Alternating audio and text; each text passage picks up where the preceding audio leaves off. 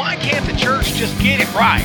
It has nothing to do with liberal or conservative. It has everything to do with right and wrong, godly and ungodly, holy and unholy. Pretty simple. He said, go sin no more. I want to talk about the things that matter. Let's discuss how we can change the church to be a better church. Straight Up with Dwayne Guyton. So what's on my mind today? Good morning, good afternoon, good evening, whatever the case may be. While you are listening, I am Dwayne Guyton, and this is Straight Up. Honestly, I've got quite a bit on my mind today, and going to try not to chase the rabbit around the tree. But one thing that I've gotten into the habit of doing, I want to talk about.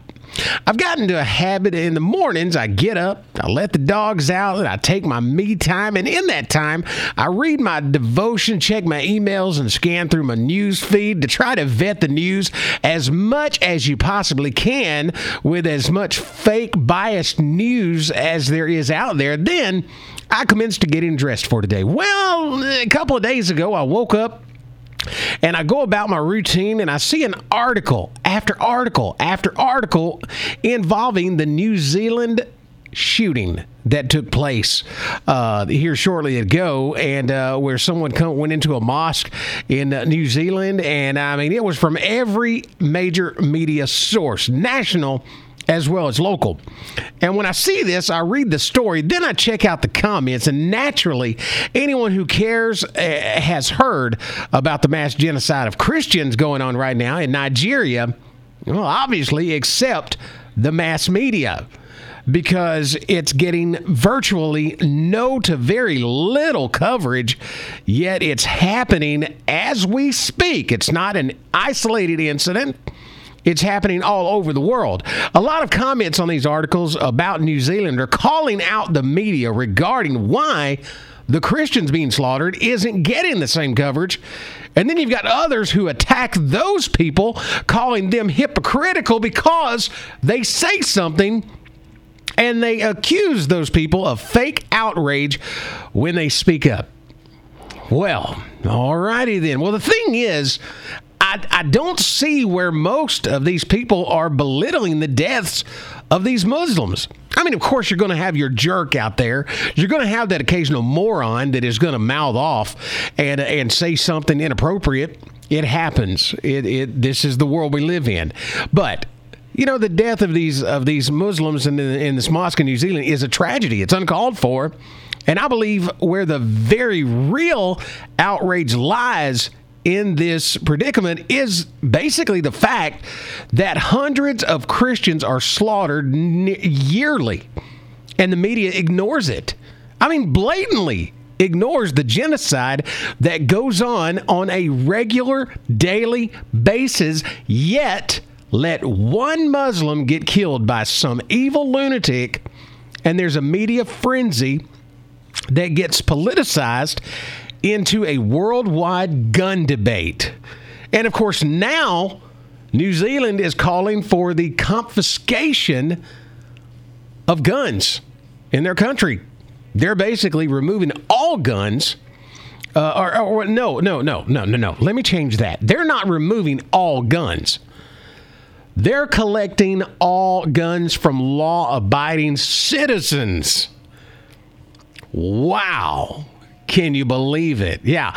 You've got law-abiding citizens who are going up to their local police stations and saying, here, I want you to take my guns because I don't feel safe with a gun in the house.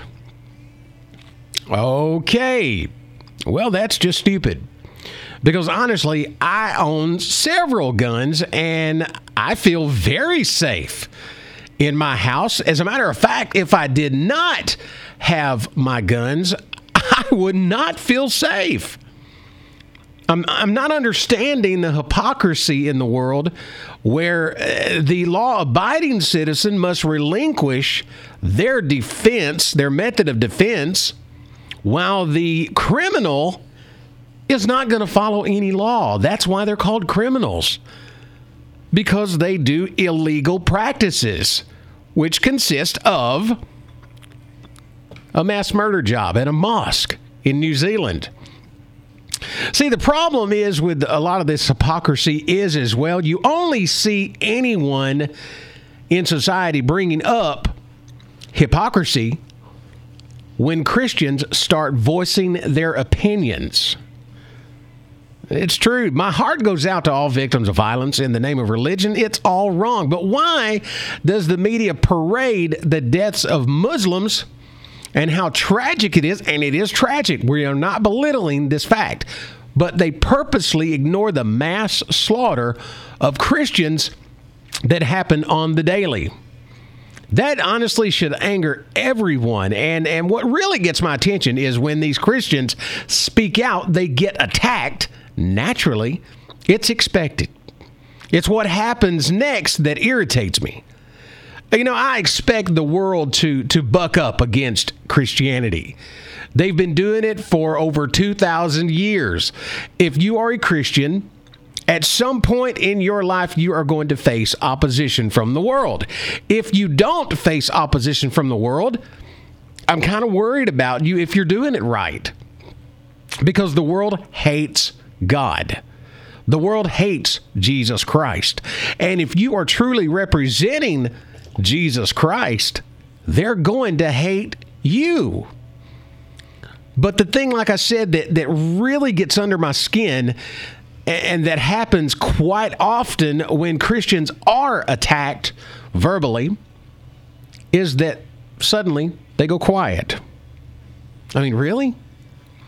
It's like some pansy robot is in their ear saying, do not engage, do not engage.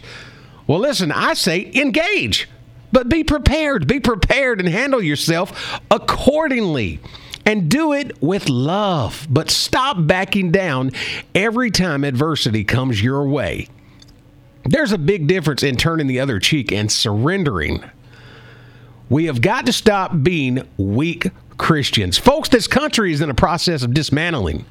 You can mark the words of this radio guy right here when I say we are on the very cusp of a civil war. And I'm not talking about where people shout back and forth. I'm talking about bloodshed. I firmly believe that we are on the cusp of an actual blood-spilling civil war in the United States like we have never, ever seen before. And you look back to the Civil War of the 1800s, and I believe this is going to make that look minuscule. You know, we're spoiled because we've never really experienced turmoil on our soil, on American soil, since the Civil War. But unless you absolutely live under a rock, you can clearly see another war is coming. No, you know what? I take that back.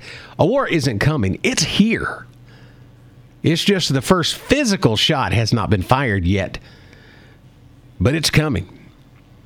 And you know, it's not against your beliefs. It's not because, it's strictly because they hate your God. They hate you because they hate God more. So what do? You better armor up. And I'm not talking about guns. Obviously, well, you know, you need to armor up and you need to educate yourself in self-defense. But what I'm talking about is prayer and the Word of God. You better start hitting your knees and getting to know Him, because the time is coming in the very near future where your true colors are about to be tested. Will you be able to stand? Or will you continue to be some pansy back row Christian, if you can even call it that is going to just fizzle away?